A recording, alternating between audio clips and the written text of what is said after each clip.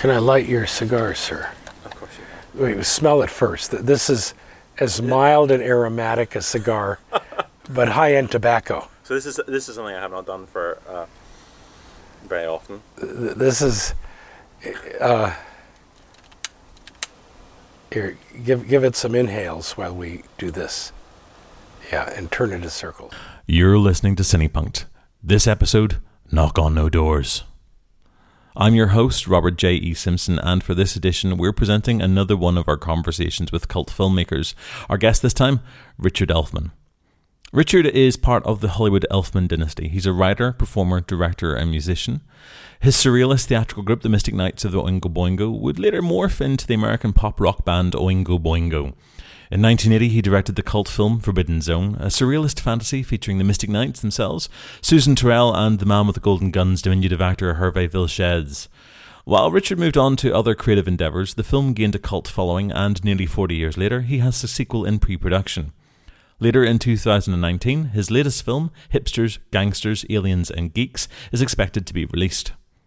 Now, this conversation is a little different from our others.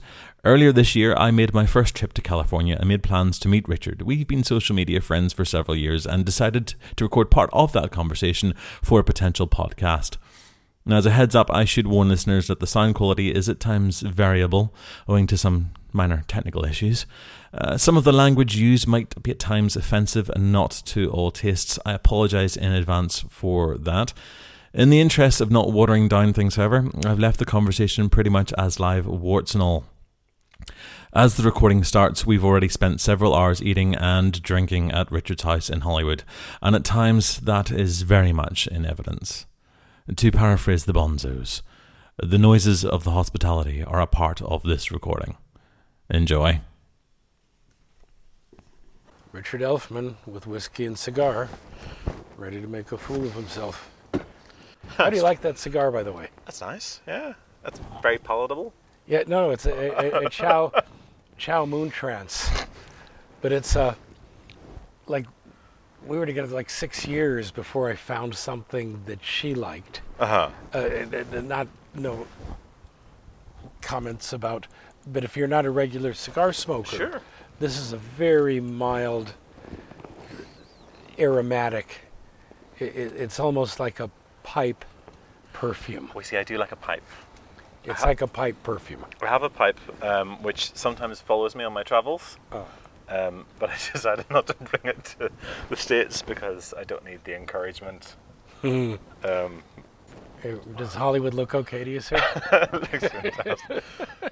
So I have to introduce the show, Richard. So you're listening to Cinepunked, interactive discussions for film lovers, and this episode, rather unusually, is taking place in the Hollywood Hills, and I'm joined... Under the Hollywood sign. Under the Hollywood sign.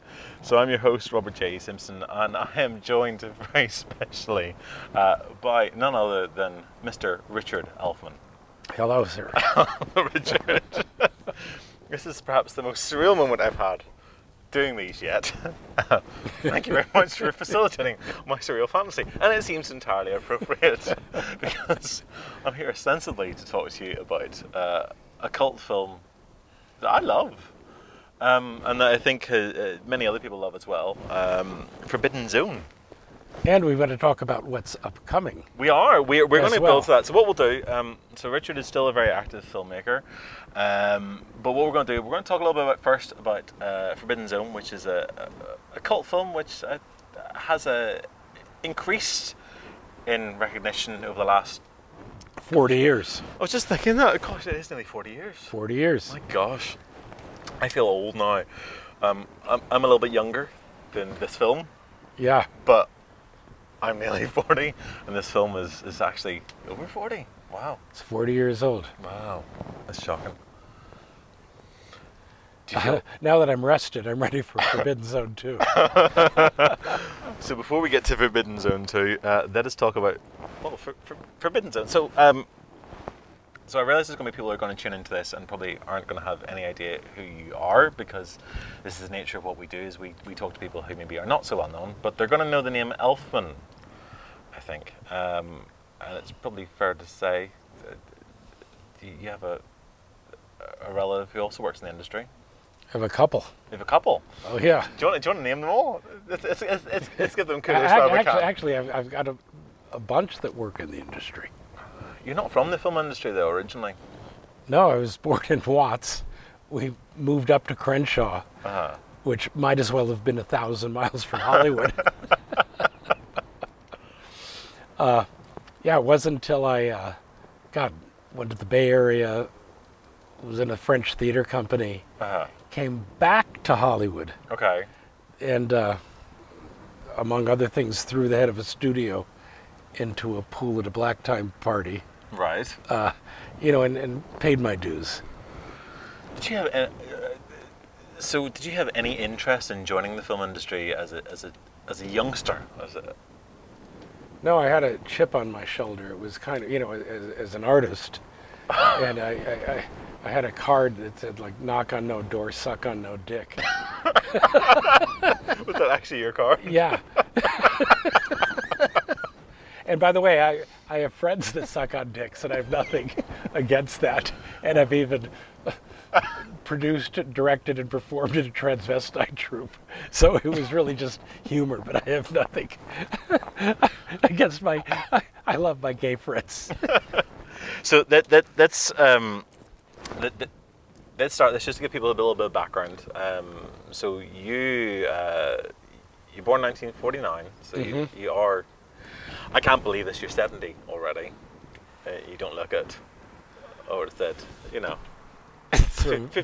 50 something, maybe. 25 years in the ring, man. Is that what it was that's done it? I was in a pro stable as a sparring partner. Wow. Yeah. As a career choice, or? No, it was a bizarre choice. It was a theatrical choice.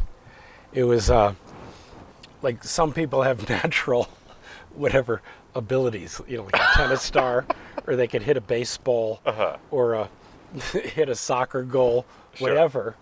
Okay, a bizarre thing with me, and I'm not violent, I don't like to hurt people. Yeah. But I had a natural right hand. Okay. And I grew up in a rough neighborhood. And if I hit a guy directly on the jaw, even if he was much bigger, he would drop to the ground. And it comes, it's not an arm thing. Okay. It comes from the ball. See how I'm pushing my shoulder forward? Sure. This is great for a podcast. See how I'm pushing my shoulder forward? Richard, for the benefit of our listeners, is pushing his shoulder. Later, when I was like 27, and I was in a sparring partner in a pro stable, right, that I learned the left hook, where you dodge under a right, and see how I'm pushing my shoulder up? So it's not an arm thing. And then I learned I could knock a guy out with a left hook. And so I look at life as theater. And I was accepted into this other universe. Okay. And I liked being in that universe. Even though I'm not violent, I don't like to get in fights, I don't like to hurt people. But it was the one sport that I was naturally could do. Bizarre. I wish it were tennis. But it was boxing. And with modern science, I've had like a really good nose job. And except for the vertebrae fractures that I've had, where it was my neck was trying to keep my head attached. But anyway, I'm not a violent person, and I don't like to hurt people. But it kept me in fucking ridiculous shape.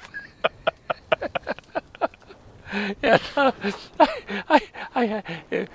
I have a degree of confidence when I walk my lady home from a bar, particularly after 6 drinks.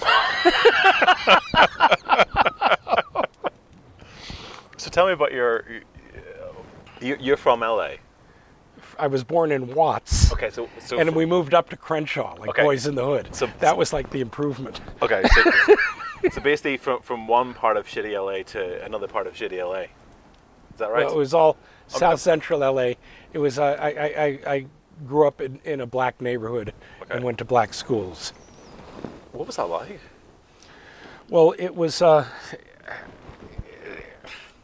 can I say it? I was a state track champion.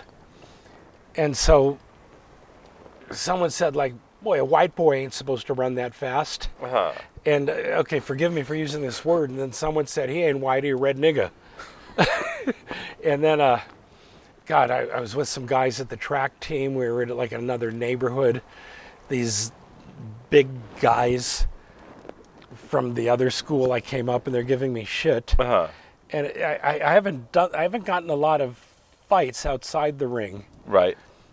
But anyway, I was 15 years old, Uh-huh.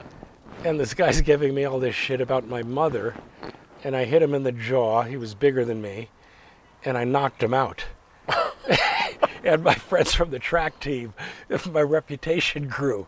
But I was generally the guy who broke fights up and did get into fights. It's a very strange world that you grew up in. So, And by the way, my brother Danny was like a bespeckled science nerd, and he went to a different high school, but I kept him safe. was this your job to go around the different high schools making sure that elephants everywhere were? Well, it was. Protected? I mean, the kid's got balls. He, after high school, well, he came to Paris and performed with my theater company for a summer, but then he went to Africa for a year, from the West Coast to the East Coast, no money. The guy's got balls. So Yeah. that's so you were at high school in LA in basically a black school as the white guy who basically looks like he should be an Irishman. To be fair, Well, you have to see me before my last nose job. it's the red tinge to your hair, Richard. It's you know, I mean, is this a family trait, the red hair? But by the way, I don't know if there's a thing with past lives, but I have the greatest affinity for Irish culture. I could live in Ireland in a minute. I love the music. And actually in Forbidden Zone 2, we've got Irish dancing, and I'm taking Celtic dance lessons right now. Are you really? Yeah. I'll be aided by some wires Okay. for my jumps and leaps. When you get that made, you will have to come to Belfast and do an event with us. So your early career before you get into film is very much around theatre. No. My first thing is I'm an Afro-Latin percussionist. A what? I'm a percussionist. Percussion. What was the first word? Sorry. Afro-Latin. Afro-Latin. Since okay. I was 13. Okay. And that was my passion. And I play in a band right now, Mambo Demonico. Okay. And I play Afro-Latin percussion. Right. And that was my first love. It'll probably be, if everything else washes up, if I could just play in my band, I'm happy. Okay. Yeah.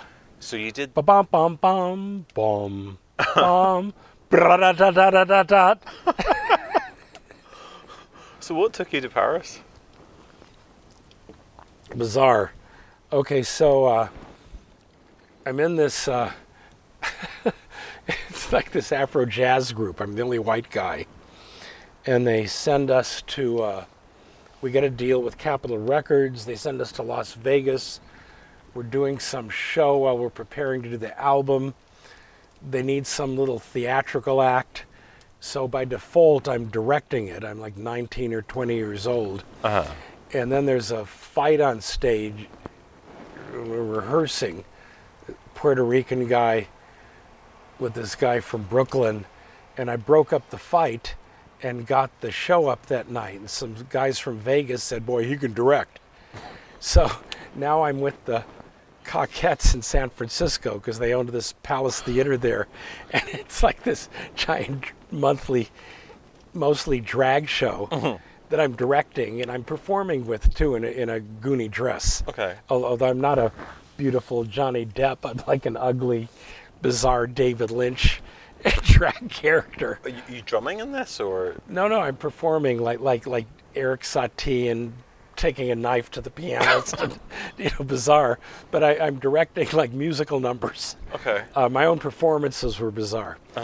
And then it's a long story, but I ended up Festival of New Theatre in Canada. Some people see me. They go back to Paris. Peter Brook from the Royal Shakespeare Company picks them up, gives them a budget. They hire me. And 20 years old, I moved to Paris and I'm in a show and it's a big hit. And when it comes to the summer, my brother gets out of high school. Right. And it's a bizarre thing. I don't know if there's such a thing as past lives, but he had no musical training, not even any musical interest. Didn't go to concerts, didn't have a record collection. We give him a guitar. A month later, he could pick out a Django Reinhardt solo. We give him a violin. A month later, he could do the Stephen Grappelli accompaniment. So the director of the company, Jerome Savary, later became the head of the French National Theatre. We've got Peter Brook from the Royal Shakespeare Company as executive producer, but the violinist is from the Paris Opera, can't deviate from the score. Some people in the group like to improvise. Danny could follow anything. Okay. So he aces out the guy from the Paris Opera, and he plays with us for a summer, and then he goes off to Africa. But anyway, the rest is history. Oh, I mean, you say it's history, but I think I find your origin story fascinating. So how long were you personally in Paris for? 3 years. And you were performing in all that throughout that whole 3 years? It was the show was a huge hit, and then I don't look like it because I'm ugly now, but I modeled and did commercials, and then the French record companies would give me French singers. Right. And the French, I love the culture, but they can't do rock and roll if their life depended on it. So they'd give me a French singer, I'd take them to London and put a session together with English musicians who could play rock and roll. And then, I'm so cool, I can play the rock now. So I worked every day. And I have a French son who lives in Los Angeles now. He's got away from it all. Mm-hmm. So at what point did the Mystic Knights of the Oingo Boingo come around? Okay, so I'm in this French theater company. Jerome Savary, brilliant guy, drunk. So I decided I wanted my own company. So I came back to LA and I started the Mystic Knights of the Oingo Boingo. In LA? In LA. Okay. My brother, I got him back from Africa, became the musical director. And then the Mystic Knights of the Oingo Boingo, kind of 12 players, eventually to survive, had to go to 8 players and be a rock band, which became Oingo Boingo. Of course. But that's going to be a huge chunk of your creative history, which I think is one of the things I find deeply frustrating over the years, is actually trying to find out more about the Mystic Knights, because for me the kind of the jump on point was Forbidden Zone, and you see this visual representation of this theatrical grip, which thanks to the DVDs and Blu-rays and everything else, we get a little taster of. You've developed those special features which gives us little snapshots of what your theatrical sort of grip was coming from. But where were you drawing influence from in creating that? Well, first of all, the Mystic Knights of the Oingo Boingo was very much commedia dell'arte, and my rule was nothing contemporary. So we either took things from the past that people couldn't hear live anymore, Duke Ellington, Cab Calloway, Josephine Baker, or completely crazy avant-garde things that my brother Danny Elfman was composing, but nothing contemporary. So as the group was shifting into Oingo Boingo from 12 players to 8, and going from commedia dell'arte to rock, I wanted to just capture my stage show. And that's all Forbidden Zone was capturing my stage show on film. I had no idea what I was going to do commercially with it. But it wasn't your first touch of sort of having a filmed audience either? No, I didn't know anything about film. I was a stage director. I didn't clear the music rights, went bankrupt, lost my house. It was a bizarre thing, very politically incorrect. We had arson threats in theaters, kicked off college campuses, disappeared after a summer, and then just disappeared. And then it was like 15 years later, I put up my first website, and I got tens of thousands of hits from all over the world, and I guess it had been bootlegged on college campuses, and I was surprised with its popularity. And ironically, it's more popular now than it was then. And every month, I'm flown to a different city, and I've got a line around the block of millennials to see it. And I put on a live show beforehand. So you had And barbecue after. We have fucking fun, man. We know how to have fun. We have too much fun. Having just had a taste of one of your barbecues, I have to say that for me would be a selling point for any screening that you would do. Yep, please, I'll have a Richard Elfman barbecue as well as a film. That's absolutely fine. You had no idea that it had built up the cult following between 1980 when the film was released. No, it disappeared. I had no idea. It was a surprise. As far as you were concerned? Yeah, it was a bizarre thing. Like, I put up a website, and suddenly I get all these things from all over the world. And where the fuck did they see it? It must have been bootlegged, because I certainly didn't make a dime from it. I only recently, the last year or so, got the full rights to it back. But it took that long. It took that long. I kind of want to get into that stuff maybe a little bit after. So weirdly, your film fits into a number of different films that we've kind of been talking about on the show over the last couple of years. I'm a big fan of Rocky Horror.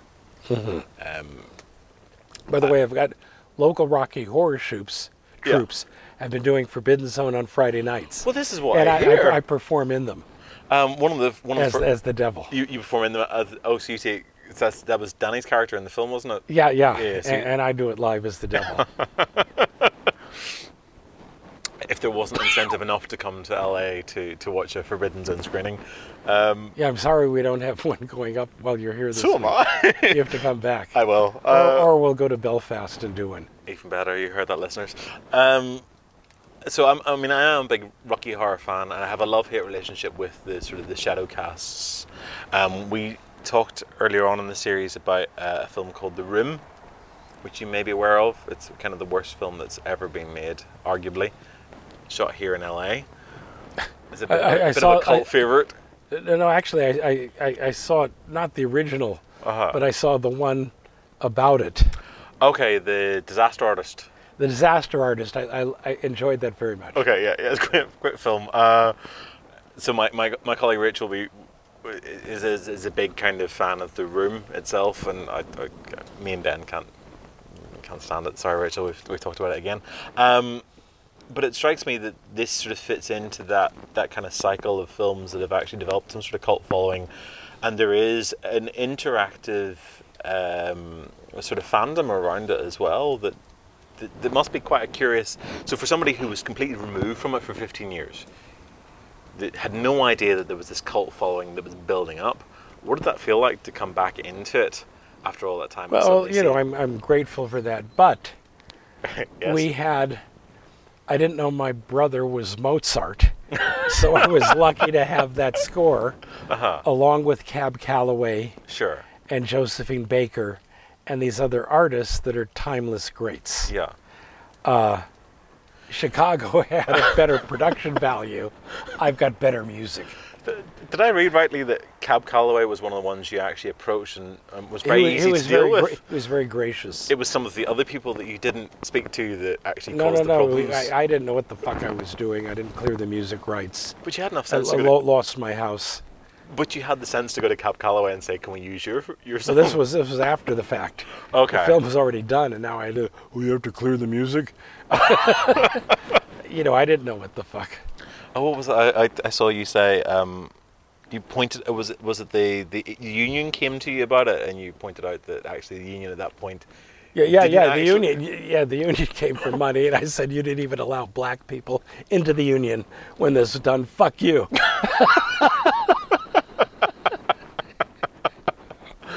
Yeah, a word. But what is that? So I'm trying to get my head around what it actually feels like to produce something. I assume for a point you must have put it to one side and carried on with the rest of your career, but to then discover that actually there is a huge following for it and there's a huge amount of appreciation and respect and love. What does that feel as an artist? Oh, it was gratifying. even after the fact, decades later. And now we're, I'm just wrapping Hipsters, Gangsters, Aliens, and Geeks. And then my next project will be Forbidden Zone 2. Forbidden Zone 2, okay.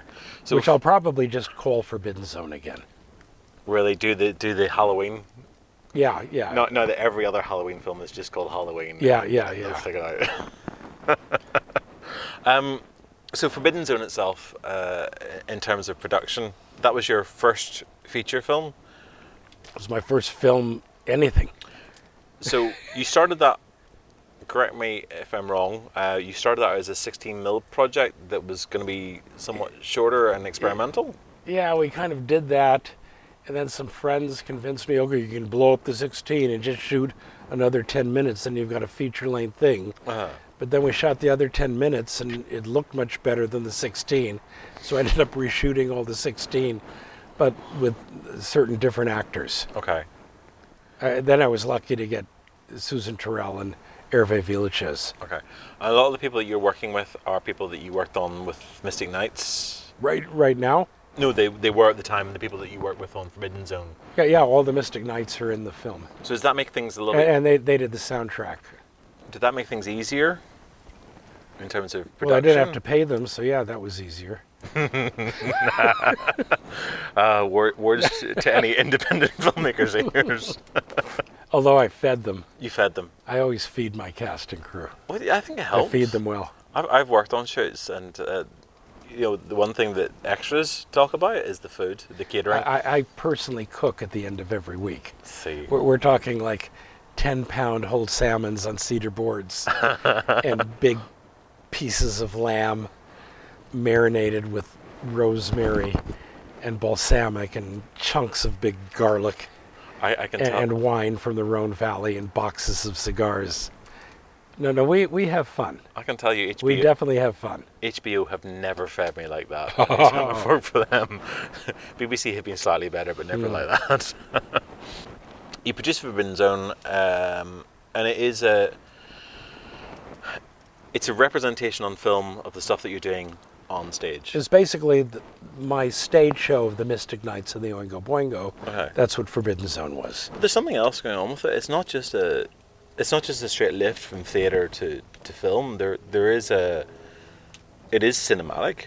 It is creative in a different way, and you must have been aware of that at the time that you were doing something that was... Well, I'm a surrealist. Okay. And I enjoyed moving the camera. Okay. Moving the camera, you get other dimensions that you can't get on stage. So this is what I'm interested in, is sort of your surrealist leanings, because I think it's fairly clear that you have one part of your head in a completely different... Yeah, there's something about stage where you've got that live feeling, you can sense the audience, but film, you can move a camera. You've got all these dimensions you can do. And so the imagination can do more. So what's your relationship like between you and your cinematographer? How much is that is you, and how much that's them, and how much is the collaboration? For Forbidden Zone 1, I had a guy, Greg Sandor, who was an older guy, had shot black and white. And we had like a really good negative. And my original intention was to have all the stuff in the Forbidden Zone colorized in China, kind of a technique they did with hand tinting in the 1920s. But I went bankrupt long before I could do that. But then years later, it was like 8 years ago, a company came to me and offered to colorize it, which is actually closer to my original vision. Don't watch the black and white, watch the colorized. That's closer to my original vision. So this is one of those things I find fascinating, is this revisiting of a work that you have done. So obviously, as the director, as the guy who creates this film, your word really should be final in terms of how one should view it. But when I came to Forbidden Zone the first time, it was through that black and white version, and I loved it. Have you seen the colorized? I've seen the colorized version, and that's actually closer to my vision. Yeah, and I do like sort of. I mean, I watched a bit of colorized cinema, but there is something about that black and white. Yeah, but you're a film historian, so I'm dealing with an Alfred Hitchcock fan. It's got shot in colour as well. Yeah. No. He crossed both sides of the line. He did. How do you like that scotch, by the way? It's lovely. I'd never pay for this, but someone brought it here. So what are we drinking? For the benefit of our listeners, we are drinking Aberlour Scotch and smoking some. What are the cigars that we're smoking? I'm smoking a Punch Grand Cru, Okay. and you're smoking a Chow Moon Trance. Okay. I feel our listeners will. As I say, this is perhaps the most surreal podcast I've ever had to record. Literally, as I sit here, we're looking out onto the houses on the Hollywood Hills. Mr. Richard Elfman has already cooked me a very fine barbecue dinner. It's now serving me Scotch and It was Scotch. a 3-inch thick prime ribeye cowboy steak that we cooked directly over the fucking mesquite, primitive Neanderthal, and red and yellow peppers, onions, asparagus, and baked goat's cheese. Not bad. Absolutely lovely. I feel very privileged tonight. I'm very grateful. Do you need more rocks, sir? Yeah, I probably do. Yeah. You just go with your hands.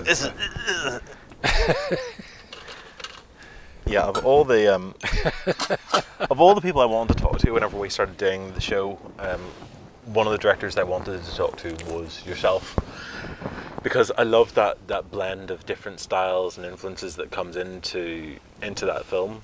It is something that has managed to transgress time, and actually, because it has built up an audience after the fact, it didn't find its real home in 1980. It found its home in the decade subsequently. So it is a film that probably is. It's a film that's probably cleverer, that's smarter, that's better, maybe, than it would have been appreciated, than actually I think initial audiences might have thought. Well, it's I'm trying to think of the New Beverly Theater. Quentin Tarantino owns it now. I was there when there were arson threats, and we all had to leave, and the fire department came. It's a censorship always exists in different forms, and we have it very strong now in the U.S. Okay. with these like politically correct cultural warriors. So why do people want to ban your film? Well, artists have always been censored, and the censors always think they're so fucking self-righteous. And right now, we have these snowflake, political correct, whatever. I mean, I know that you've talked a bit about it in other interviews where the allegations or the sort of the questions have been asked about the representation of sexuality and colour within the film. Yeah. Something we do on the show is we do talk about this stuff, so I have to mention it. So, for instance, you have transgender characters, which in itself, actually, I think in some respects is really quite advanced. There's not a lot of films I can think of of that era. Okay, here's how it works. Okay, so the film comes out, and the main gay press, like The Advocate, well, they made very derisive kind of a fun of the gay characters. But then the underground gay press loved it. And the biggest kind of fan base of the film, or one of the biggest, are in the gay community, which shows that the homos are not homogenous. Absolutely. And in terms of the sort of representation of sort of colour, I think... Well, I everything was a human cartoon. If I could do it again, I probably wouldn't have done the blackface stuff. I've done an essay on it. Yeah, you have. But at the time, it was just kind of a surreal, everything was made fun of, everything was a cartoon. I don't have a racist cell in my being. The Jewish moneylender, people accused me of anti-Semitism. It was my grandfather, Herman Bernstein, just acting naturally. And they accused me of anti-Semitism. So, what do? You just say, like, fuck you. Do you find that difficult, though, as sort of, obviously subsequent generations have come in and they've discovered this film, and some of them have loved it instinctively, and some of them obviously have come on with their sort of film theorist heads, and they've gone, well, this is wrong, this is wrong, this is wrong. How much of that is difficult for you, and how much of it are you able to remember and say, look, this is how we were culturally at that time, and is this indeed a product of its generation, or is it? Well, one of the one who played Squeeze at Henderson, Matthew Bright, brilliant director, directed Freeway, wrote Gun Crazy, broke Reese Witherspoon, broke Drew Barrymore as actresses. Little guy, big mouth, skinheads, mouths off. Someone pulls a .45. My fair weather friends are running up the street. I put myself between Matthew and the gun and stopped the shooting. I've been pulled out of a car in Crenshaw by a gang and stomped on. I'm not worried about what a few snowflakes are saying.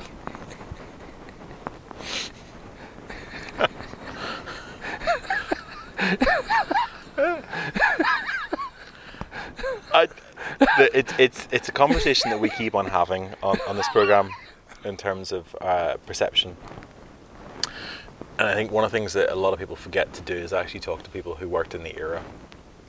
So for all the sort of, it's not liberalization, but for all the kind of awareness that we have now about different issues, and whether it be about sexuality or about colour or anything else, part of the problem is that we tend to sort of look at things historically through a modern perspective, which is fine, but you forget that in 1980 the world was a very different world. Yeah, there are things I would have done differently now than I would have done then. I probably would not have done the blackface stuff just because I wasn't trying to hurt or offend anybody. It was just pure artistic creation. But anyway, that's 40 years ago. It is. Look, I mean, as a kid growing up in the 1980s in the UK, I mean, those sort of images were not unfamiliar. So, I mean, for me, like, it does seem very much part and parcel of its era. Now, you have toted a sequel to this. Yeah, I don't have any blackface in Forbidden Zone 2. That's deliberate. Although it's funny, like it's with these politically correct rules, you can make fun of Swedes or Germans or English or Irish. just not any of it ethnic. Yeah, it's like fuck the snowflakes, Jesus Christ. I'm when I do art, I'm aiming for posterity. So, is the film that you do? Is it more from an art-based mentality, or is it commercial? Yeah, it's an art-based mentality. Although I'm not trying to be pretentious. No. But it strikes me as someone who made this fantastic, really interesting film that that almost got ignored for 15 years. You can't have built a career based on commercialism at that point. There must have been some other driving force. I'm trying to think. I've done a lot of theater, music, events. I've done a couple, had 4 or 5 films, not my own, as a hired gun. Done some television. And I just recently did a film, Hipsters, Gangsters, Aliens, and Geeks. That's only the second time that I've done my own material, not being a hired gun. So how did that come about? I couldn't be more pleased with the way this is coming out. My brother's written some amazing music for it, and it was just like God blessed me with the right cast and the right crew. Hipsters, Gangsters, Aliens, and Geeks. And then next, we're doing Forbidden Zone 2. So let's talk about Hipsters, Gangsters, Aliens, and Geeks. Where did that come from? See that little room right there? This little room is having that. Yeah, I wrote it in 3 weeks with, I think, 6 bottles of scotch and a box of cigars. No kind of driving force, just you felt like writing it? Just pure creativity. Okay. Although it has the zaniness of Forbidden Zone, but a professional cast And Forbidden Zone had a professional cast as well, let's be fair. no, half professional, half completely amateur off the streets. Okay. This was I had a great ensemble. I had my son Bodie Elfman, married to Jenna Elfman, Dharma, Greg. She's on Fear of the Walking Dead, but if you look at his IMDb, he's got 100 credits. And then I had French Stewart from Third Rock of the Sun, George Wendt from Cheers, Steve Agee from the Sarah Silverman Show, Nick Novicki, the brilliant little person from Boardwalk Empire. God, who did I have? Vern Troyer. Well, I was going to ask you about Vern Troyer. You had Vern Troyer, and must be He was amazing. one of his last films. It must be. It was his last film. Okay. Yeah, very tragic. But he was great to work with. It was. There were things physically difficult that he insisted on doing himself, and then he just was great with the rest of the cast. So, I was really tempted when I was sort of making notes for what we could talk about tonight. And one of the things that kind of struck me was there's a certain parallel between Hervé in Forbidden Zone and Vern Troyer in Hipsters. Wait till you see Nick Novicki. Really? Fucking star. Am I going to forget Well, Vern? he was. If you're familiar with Boardwalk Empire, he was the key little person that did all the scenes with Steve Buscemi. Right. Okay, those guys don't fuck around with their casting. And I met him at a party, and then I saw him at a comedy store. And my God, the guy's got acting chops, and he's a comedian. And he just, oh my God, he was so great. And he's got a sense of humor, even when we tossed him through a window or threw him onto the roof of a car. Is it as surreal as Forbidden Zone? It's just more surreal. Is that where your heart lies, in that kind of... I'm a surrealist. Well, okay, I'm an entertainer, and I'm a surrealist. Okay. And I like to have fun. And I like to entertain an audience. So how come it's taken you nearly 40 years to do something else that was all you? Well, I've thrown the head of a studio into a swimming pool at a black tie party, and I've had a card for Hollywood like knock on no door, suck on no dick. You know, so I guess I haven't played the regular game.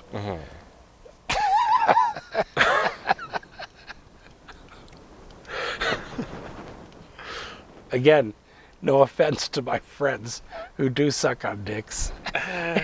It's all okay. It's all good. It's all good. But based on the conversations I've had today, just getting to here, this does not seem completely unusual. Yeah, I mean, I'm kind of interested in you. You know, it's easy for us to kind of go the A, B, C, and like, this is the project I've done. This is what I've done. This is what I've done. This is what I've done. This is what I want to do. But I am intrigued by this kind of what makes you as a kind of filmmaker, as a creative. I mean, do you see yourself first and foremost as a filmmaker, or are you something else? How do you describe yourself to people? Well, I've had such a bizarre upbringing and not a normal life. And I can only tell you this after all these scotches and wine that we've been drinking, but I don't have a lot of fear of death or arrest. I've had 2 art-related felonies. Right.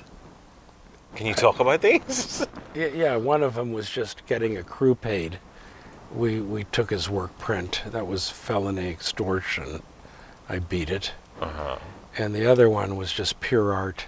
I'm a writer. I'm a columnist. I've written food and wine and entertainment for 30 years, and I had a disagreement with a publisher. It was I'm covering the best bars going down the coast, of what food they have at the bars.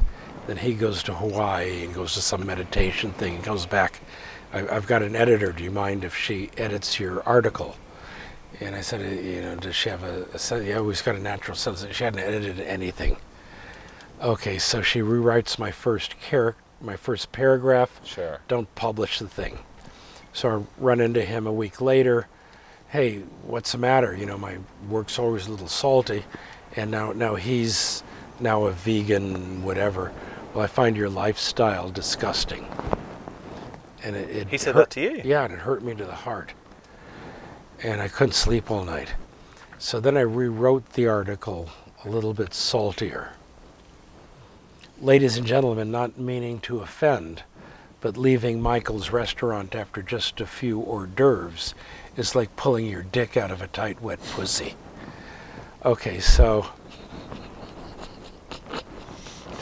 it was like a 11 by 17, with these yuppie West Side magazines. So I had it printed on the same paper.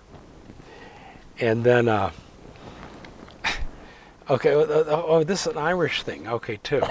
Okay, so I'm writing, I'm a food and wine columnist, and there's this Irish haute couture restaurant a block from their warehouse. Uh-huh.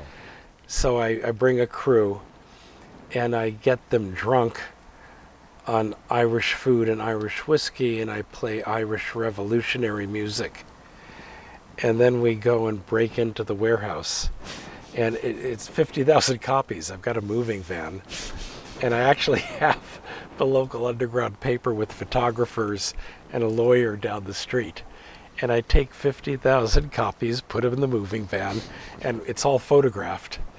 And I leave a note in the warehouse that says that the magazine has been requisitioned by the Los Angeles Guerrilla Restaurant Critics Underground. So they didn't even realize it had been stolen. No one saw the note. So I have my thing inserted, when you get the Sunday Times and you see the advertisements. Uh-huh. It's taking place, and I have it taken to newsstands. And the shit hits the fan. And then for me, it's felony grand theft. So anyway, the publisher, he's got a cable show, and I've got all this stuff. I haven't signed releases. I get a temporary restraining order to shut his show down, and he has to drop the charges. Then I let the press run it, and they call it Grand Theft Arto. And his circulation goes through the roof, because we had it at newsstands. Anyway, then 3 months later, we're friends again, and we're friends to this day. And I'm writing articles for him after that. But that was my second art-related felony. So what I get from that story is you are basically an artist. Well, pretentiously answering your question, sir. Yes. I like to think so. But how much of what you... So the reality, I think, for most people, I hope that most people understand that the reality of the film business is that ultimately you need to turn a profit. That's for most people. We're in the middle of Hollywood. Most of the Hollywood filmmakers are either trying to turn a profit. Okay, you see that building there and that building there? Yes. Wait, lean a little this way. You see that one there? Yeah. Okay, that one paid for your dinner. Mm-hmm, mm-hmm. And that one I lost to a 5-year media project. It's all good. It's all good. I mean, I'm blessed with a great family. Uh-huh. I'm working. Things are going well. I've got a great film coming out. And then Forbidden Zone 2. I love your honesty. I just find it refreshing because this is Hollywood, this is the film industry. There's a lot of bullshit that gets passed around. There's a lot of people... Are you kidding? There's so much bullshit. It's not like any other industry. It's like with cars, they know how to build cars. But here it's like moths attracted to a flame. And it's like these players, and it's like they aren't there for art, but they can't get the table or they can't get the bimbo unless they insert themselves between the artist and the money. You know this. I know this. What worries me is that the vast majority of people who have any notion at all about the film industry do not know this because they've no experience of it. They haven't worked within the industry. They watch it on TV. They see it in documentaries. They read about it in books or gossip columnists. And their vision of what Hollywood is and what the film industry is a very, very different thing from the reality of it. So for someone like you to come along and actually say these things, it is actually refreshing. I think you are fairly honest about it. And I do get the impression from what I've seen of your stuff that there is something that's a bit more artisan than the average filmmaker. Well, thank you. Most filmmakers are basically, they're trying to turn a buck. You know, they basically need to make their money back. Unless it's a tax dodge, in which case you need to lose all your money as quickly as possible. It strikes me that you're not trying to lose all your money as quickly as possible. You actually care about the work that you're doing, and you are trying to create something that is more to your vision. And I don't know if that's praise I should be keeping on you. I'm blessed with Hipsters, Gangsters, Aliens, and Geeks. Actually, we only had like a quarter of the money we needed, and we're almost done. Almost done. Okay. My brother's written amazing music for it. But film sales and distributor companies are chasing us right now. Okay. Because it's entertaining. It's entertaining. What I saw about it, through the stuff that you've sent me. I'll play you some in a bit. Oh, it looks pretty good. Wait till you see Danny's music to the Rocket Ships and Vern Troyer and all these things. So look, you've got an audience out here who know nothing about this film. Tell them about it. Spin it to them. Hipsters, Gangsters, Aliens, and Geeks. As if that title is enough to get you. Out of work actor wakes up with the key to the universe stuck up his ass. And that's just the beginning. And it moves. Okay. It moves. Beautiful heroine. Cross-dressing brother. Gangsters. Aliens. Clowns from outer space. Boy, have we got clowns from outer space. Vern Troyer, 2'8", wants to be the emperor of the universe. Danny Elfman has given this kid some music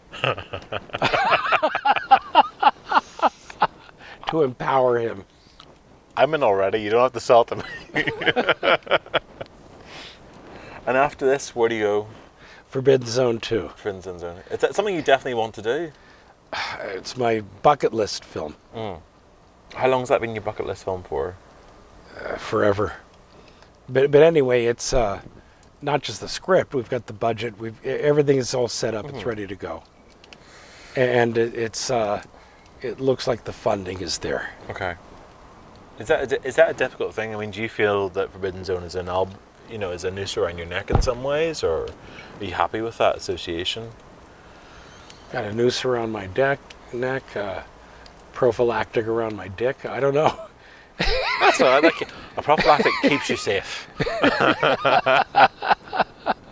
Not having one is probably a bad idea. It was fucking without a prophylactic. I mean, it's a film. I mean, do you feel pressure at all from the fan base, or? I don't. Well, again, I don't often get the chance to ask people like that. These questions. I don't have normal fear of death or arrest. Okay. So it's the only reason I'm not getting arrested right now is not out of any fear. It's like a rational decision that, okay, I just want to do these things and don't want distractions.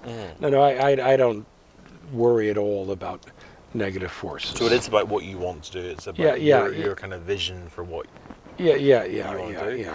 And it doesn't take a genius to kind of look and go, hipsters, aliens, gangsters, geeks, and Forbidden Zone 2. There's clearly something that's a little bit, I'm going to say left field, but that would be quite a safe way of putting it. No, it's balls out. Yeah. Balls out entertainment. Which doesn't sound that far removed from what you were doing with Mystic Knights? Mystic Knights, the people that saw it live never forgot it. These were amazing shows. I found a group on Facebook this week. I hadn't looked before, I guess, but I found a group where they're literally sharing every little bit of information they can find about those people who have seen Mystic Knights back in the day. So clearly it left an impression.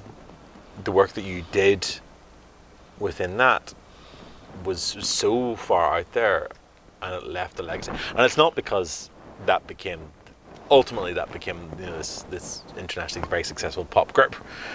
It's because they're not talking about the internationally successful pop group. They're not talking about Oingo Boingo. They're talking about you and that work, and that the Mystic Knights itself as an entity, and that creativity and that surrealism. I don't know entirely where I'm going with this, but I guess I think I'm projecting. I think for me to know that would make me feel quite good about what I'd done, but also make me very aware about that's maybe where my head was at, and I get the impression that's maybe where your head's at. Isn't that a bit different? I'm creating for the moment. For the moment, okay. So I'm not quite thinking of that. Okay. I'm just creating for the moment. Okay. The joy of creation, and I love entertaining people. Okay. Are you influenced by what you've done? Influences? Yeah, I mean... no, of course.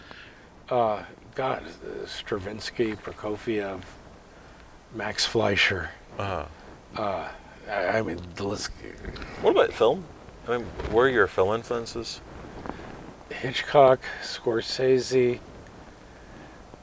I would say Tim Burton, but he was influenced by me more than I him. There's a books we don't get every day. And I think he's a genius, by the way. He's a genius. No, of course, artists are always influenced by other artists. Yes, they are. Yeah.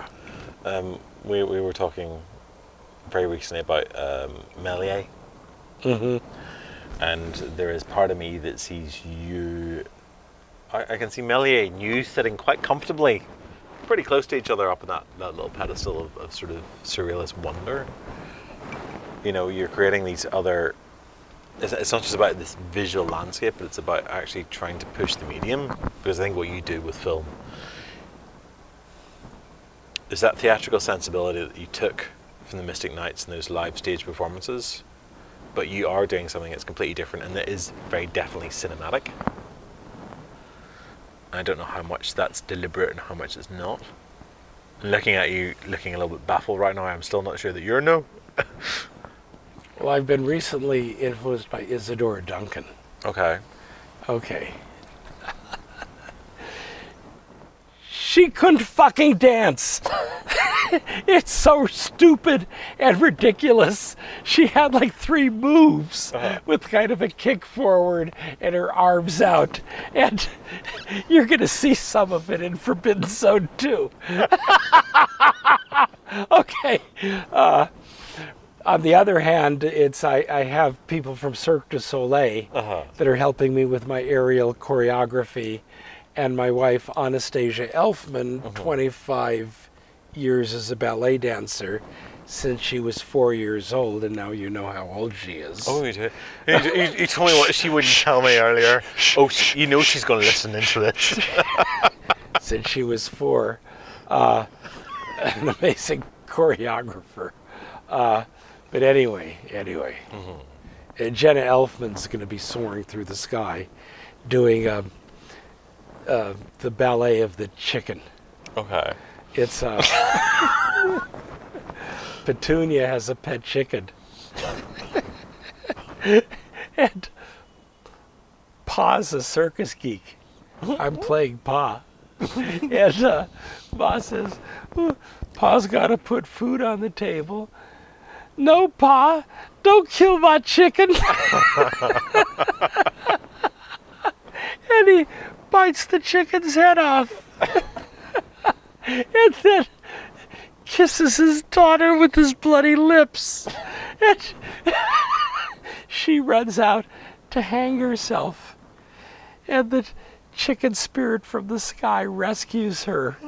And then Jenna with the help of Cirque du Soleil, does Ballet of the Chicken, which puts the dying swan to shame.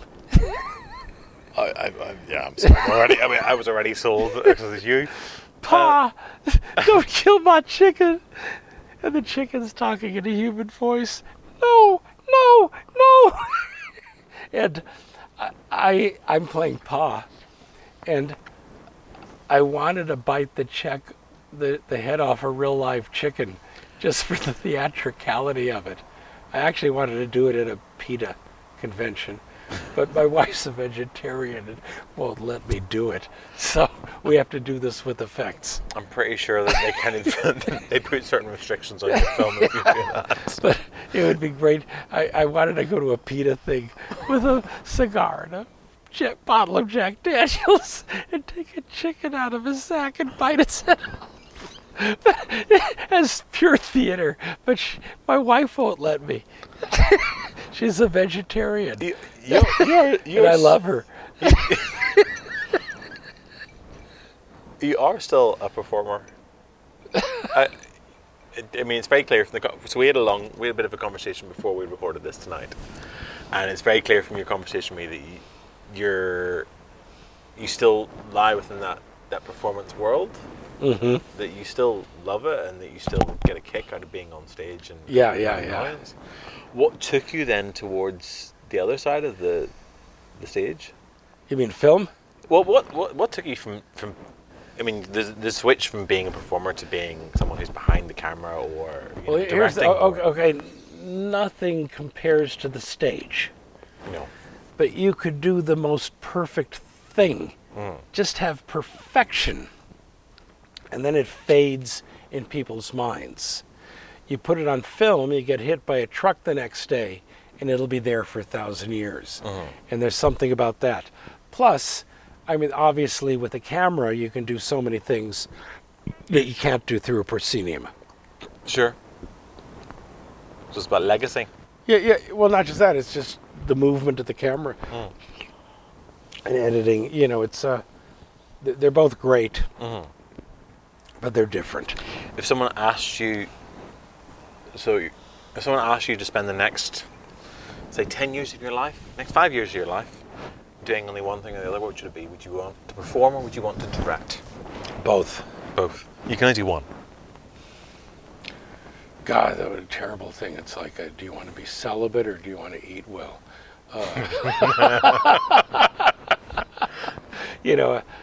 But probably film. Because it was a bit of advice. No, but I'll never stop doing live theater. And even with the films, like with Hipsters, Gangsters, Aliens, and Geeks, my band Mambo Demonico, with Anastasia Elfman choreographing and doing burlesque, we're going to be doing live performances with theatrical screenings. How did the live group come about? Pardon me? How did the live group come about? So Mambo Demonico. Okay, so Anastasia's in this group, Force of Nature Productions. It's a theater company. So they asked me to do something, so I write a play. And in the play, there's this quirky musical group. And so for the actual play, we put a group together with Eagle Plum Guerrero, who's doing the score with Danny on Hipsters. So we put a band together for the live play. Okay. And then the band stays together. And we're playing right now. You enjoyed that? Oh, I love it. And you're John? No, I play Latin percussion.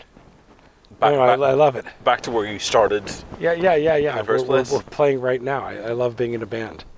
Would you rather do that than the whole film and theater? If everything else fell apart, I'd still be happy if I just played in a band. I have to ask about working with siblings because, so on this show, my brother often is usually our sound and our engineer guy. He can't be in America right now, so I'm left to whatever mess you're listening to right now, listeners, is my fault and not his. But it's kind of a weird situation actually working with one's brother. How do you find working with yours and actually all your extended family? Wait, I need you to put some ice in your glass. Oh, okay. I thought I had tongs. It's like, I don't know who gave this to me, but it cost like $60. Don't tell me that. I feel terrible. I know. I had one very drunken night in London on very expensive whiskey that somebody else is paying for, and I still have guilt to this day. Cheers. No, I don't spend this much for whiskey. But, okay, so I'll send you a bottle of Powers when I get home. no, I mean I love Danny, and I couldn't get along better with him, and it's just I'm blessed. It's like my little brother's Mozart. By the way, I mean he just did this violin concerto. We're going Thursday to hear it live. He's doing a lot of classical music, but no, it's just a blessing, that I have this resource, and he's been great, giving me music for hipsters. He still works with you quite happily. I mean, I was reading some old interviews with him, and he does seem to look at it very much like, okay, Big Brother's calling. Yeah, of course I'll work with him. Yeah, I don't pay him as much as Disney. Or Tim, no doubt. No, he just got I can't tell you. No. His next one, I think he's getting close to $2 million. I paid him $2. I feel at this point, my brother will probably listen to this at some point. No, it's okay. I still love you. I cook at his barbecues. See. Okay, so there we go. There you go. Yeah, it's a payoff.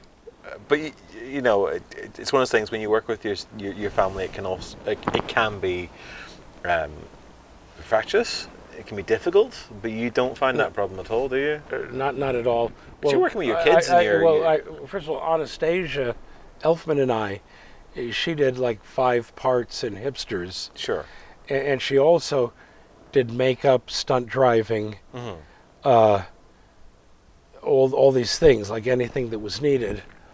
My older son, Bodie Elfman, was the lead. I dreamed to work with, couldn't be more professional. 100 IMDb credits. I want to mention that before. You have. Danny, no, we all get along. Yeah. I'm very blessed to have the family that I have. And you're not picking them because it saves you money. You're picking them because they actually have the talent. I think my brother's got the talent. And I know my son does, and my wife certainly does. Apparently. Yeah. I've heard of them. Yeah. So, I won't tell you which of their products I bought. Yeah. It's no. I'm just. I mean, believe me, I've suffered my bumps and bruises, but boy, am I blessed with the family that I have. So would that be your? Oh my gosh, it feels like such a daft question to ask, but would you be happy if that's what you had to do for your projects from now on, was just work with family? Would you be happy if just working with family from this point onwards? Fuck, I couldn't be luckier with the goddamn family that I have. It's Danny Elfman, Anastasia Elfman, Bodie Elfman, Jenna Elfman. It's not bad. Yeah, Bodie, my son. Okay, 3 times, like he's going up for like a 1-day part on a major TV show, and then they keep him for 2 seasons. This is the kind of talent that kid has. So most people who work in the industry, from what I gather, would try and tell their family to not work in the industry. I suspect that you would tell them to, yes, work in the industry. It's a great idea. No, it's, okay, this is like a bizarre knee-jerk thing. But my son, Bodie, very independent. I'd even call him like a difficult teenager. Sure. Because he kind of like a little kid, but wanted to be the general before it was his time. Okay, so I dabble in real estate. I had a building across the street from Santa Monica City College. Okay, just keep a B average, and you're covered. Move here. So he drops out to become an actor. And then I have this stupid flip out.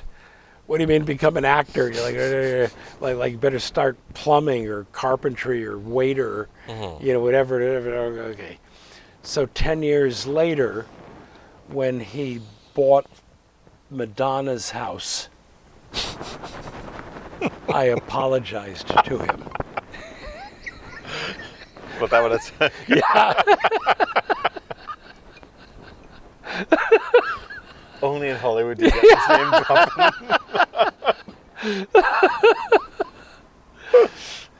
They live right up the street with my two wonderful grandsons, by the way, who my daughter adores.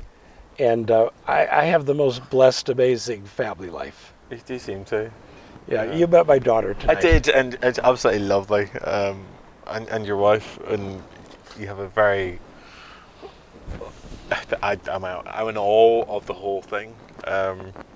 Wish you could have met my mother. Yeah. Taught English. Age 50, published her first novel. Subsequently published 16 novels, 2 Emmys, and her final novel was on Constance Wilde, the wife of Oscar Wilde. And she did a lot of work in Dublin researching Oscar Wilde. Wow. The novel is called The Pederast's Wife. Right. I mean, this was like heavy tragedy. And she wanted to do it as a musical, but we never did it. Would you be tempted? Yes, she passed away a few years ago, but I'm still tempted. Yeah. And that's how I went to Ireland with her before she passed, and we had an amazing trip from Dublin to Galway and back. We never made it to Belfast. Well, now you have an excuse. Yeah. Come and see us. Yeah. And we'll show you the sights, both of them. Although I got to say, like, great theater scene in Dublin. Yeah. And boy, did I hear great Celtic music in Galway. And had the best fucking fish and chips fresh out of the bay that I washed down with Guinness. That's the only way to do it.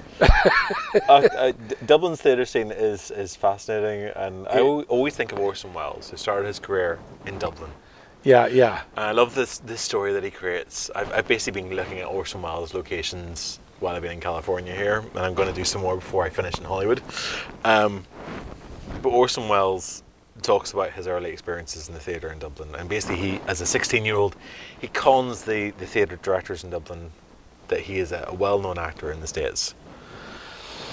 You watch Lady from Shanghai? He has the dodgiest Irish accent that I have ever heard. Bar Sean Connery's in The Untouchables. It's pretty atrocious, and I'm thinking, how did you ever... I've got to intervene, okay. Yeah. The director who lived in Ireland and his wife, Angelina Houston. John Huston. John Huston, yeah. Oh, okay. Well, Angelica's his daughter. He did 3 things. Okay, when he does The Dead, here's all the Irish actors being who they are. And Angelica Houston, her quote-unquote Irish accent was so over the top it stuck out like a sore thumb. Okay, anyway, go back to what you were saying. We were talking about Irish accents. Come to Ireland, shoot some Irish stuff, cast me.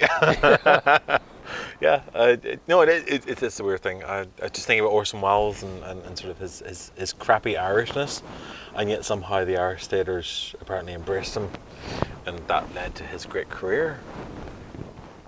No, I could live in Ireland in a moment, and I'm taking Celtic dance right now for Forbidden Zone 2 for a number that I'm doing, although I'm going to be aided by wires. Don't tell with my leaps. With my leaps. If that's with my, I'm a drunken, racist, circus geek clown whose daughter Petunia falls in love with a younger black kid in high school, and it's a very poignant drama. Forbidden Zone 2. If that's not reason enough to have you on the island, I don't know what is. But no, I could live in Ireland in a moment. We would probably happily have you. I think you'd probably find a home quite well there. I think the surrealist mentality would suit you very well, to be fair. I'm a Jew, but with my red hair. And God, I wish you could have seen me before my nose job. I look more Irish. Or stereotypical, I guess. So, I mean, you've mentioned it. I mean, not to wrap this up on this, but your Jewishness. I mean, how much does that influence what you do? Well, here's the thing. Okay, I've got red hair, so I think it was a Viking raid on the Shtetl. That sounds about right. Yeah. They go everywhere. Yeah, 1,000 years ago or something like that. Mm-hmm. So, the Vikings fucked us all up. They fucked us all.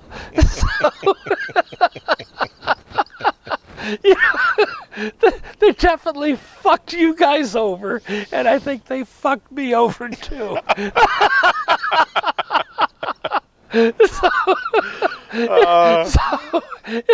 We probably have the same bloodlines. I dare say I've had my DNA done, Richard. So if you want to get yours done, we'll compare notes. Yeah, we're the Vikings fucked the Shtetl. Shtetl being a little Jewish village. But how the fuck did I get red hair? I don't know. It wasn't from the Mideast. Danny doesn't have it now. Pardon me? Danny doesn't have the red hair. Your parents don't have the red hair? No. Both my parents had red hair, and Danny has red hair. He does. Okay. And one of my grandsons has red hair. Okay. So I've got 3 grandsons. I think we're going to claim you for one of ours. I think we have to. Is there anything else you want to touch on before we wrap this up? Okay. Is that Hollywood out there? Yeah, I wish the listeners could see what we're seeing right now. I've got this... I'll take a photograph before we go. Okay, this house is 100 years old, which isn't old by Irish standards, but by Los Angeles standards, it's ancient. So, actually, you know what? This is an interesting thing. So we're here in the Hollywood Hills. This house, you said it to me earlier, it has a history. Yes, well, among other things, when John Lennon ran away from Yoko Ono, she had her assistant May Pang be his mistress. May Pang reported back to Ono twice a day until Ono could reel him back. So this was one of the places they lived. Mm-hmm. He painted something on here. Just painted over. Behind me, yeah. And when I got the place, I actually looked up May Pang and talked with her a bit. Just to talk about the house. She wanted to physically get together when we were here, but I didn't do it. But also, Robert Downey Jr. and Sarah Jessica Parker lived here for 2 years. Michelle Pfeiffer lived here. Betty Davis lived over there. Barry Levinson lived here. You're Hollywood. Well, you're LA born and bred. Well, I was born in Watts and moved up to Crenshaw. Might as well have been 1,000 miles from Hollywood, where I grew up. So at what point did you actually come into this sort of the heart of the film? It wasn't until I came back from Paris in my mid-20s that I got into Hollywood. I mean, what was the draw? I don't know the draw. Is there a draw? I mean... Well, my family's here. Okay. And... the film industry and the music industry is here, and I'm not quite as bitter about it as I was ages ago. Right. Where I look at the positive, okay, even the crumbs of the film industry, I can put a feature film together. Yeah. I'm just intrigued. I mean, is that a good view, or is that a good view? It's spectacular. This is my first time in Hollywood. I feel very privileged that I get to share my first... By the way, we're right under the Hollywood sign, for those of you that can't see. I feel very privileged to spend my first night in Hollywood with Richard Elfman, a director I have long admired. Standing here, I mean, it is beautiful surroundings. It's beautiful scenery. It's very different from sort of downtown. But for me, this has sort of been a kind of mecca in some way. If you're interested in the film industry, at some point, you can't deny that Hollywood has some kind of draw, because this is where a lot of classic films originated, in little workshops and Universal or Warner Brothers or whatever. And that you read these biographies of film stars and directors, and they're all living around, the couple of miles around where we're sitting right now. So it's all very, very special. But I'm an outsider, so of course it's all special. So I'm kind of intrigued to see what it's like for someone who's actually, you're part of it. Well, I am. You're part of that I am, and I'm not. You don't feel like you're part of it? I guess so. It's. I mean, part of me is like the rebel, the outsider, and then the other side of me is grateful that it's here. Yeah. And I'm at this point in my career, I'm still working and able to do films. Do you like being an outsider? I don't know if I like it. I just am. Make the best of it. I can't see how you will ever sell hipsters to a mainstream studio, though. It's so. I've got to say. Yeah. It's so entertaining and fast-paced. Yeah. That they've tracked me down and they're grabbing it. Yeah. Because it's entertaining. What I've seen, what tasters I've had, I definitely. I'm going to show you a little in a few minutes. I'm looking forward to that. I don't mean in any kind of derogatory way, but knowing how the Hollywood machine kind of works, what you do, it doesn't fit in that kind of easily boxable kind of stuff. And that I think was part of the reason why I wanted to talk to you in the first place, was because the cinema that you do is so in filmmaking, they often talk about auteurs, directors who very much have their stamp on everything, and you can tell that it's a Richard Elfman film rather than somebody else's. And whilst you may not have been the most prolific of filmmakers, your work is very identifiable. You have a very distinctive vision, and that I find attractive. Knock on no door, suck on no dick. and I'm not criticizing my gay friends who do. I think what we'll do there is oh my gosh, I got to title each and every one of our podcasts. Please don't let that be the title for this one. Knock on no doors, suck on no dicks. A personal conversation with Richard Elfman. Richard, look, thank you very much for opening up your hospitality in your home and sharing your thoughts. We hope to see you again, Robert. I hope to see you again very soon. Okay, folks, so if you've enjoyed this, you know where to find us. We're on Instagram, Twitter, Facebook, all the rest of it, Cinepunkt, or on Instagram at Cinepunkt Film. If you like the podcast, leave us a review or follow us, subscribe. It's on iTunes, Spotify, Podbean, and all the rest of it. You'll find us popping up somewhere else, I'm sure, pretty soon, and you will find more information about the podcast and the project on www.cinepunkt.com. I've been Robert J. Simpson. This has been my responsibility if the edit is bad or the sound is crap compared to what you're used to. And I thank you once again, Mr. Richard Elfman, for sharing your home and your time and your food with me, and your memories and your thoughts and your sparkling conversation. And I hope we will see you in Belfast at some point in the near future. Richard, thank you very much. And thank you, sir. Thank you. Folks, see you again very soon.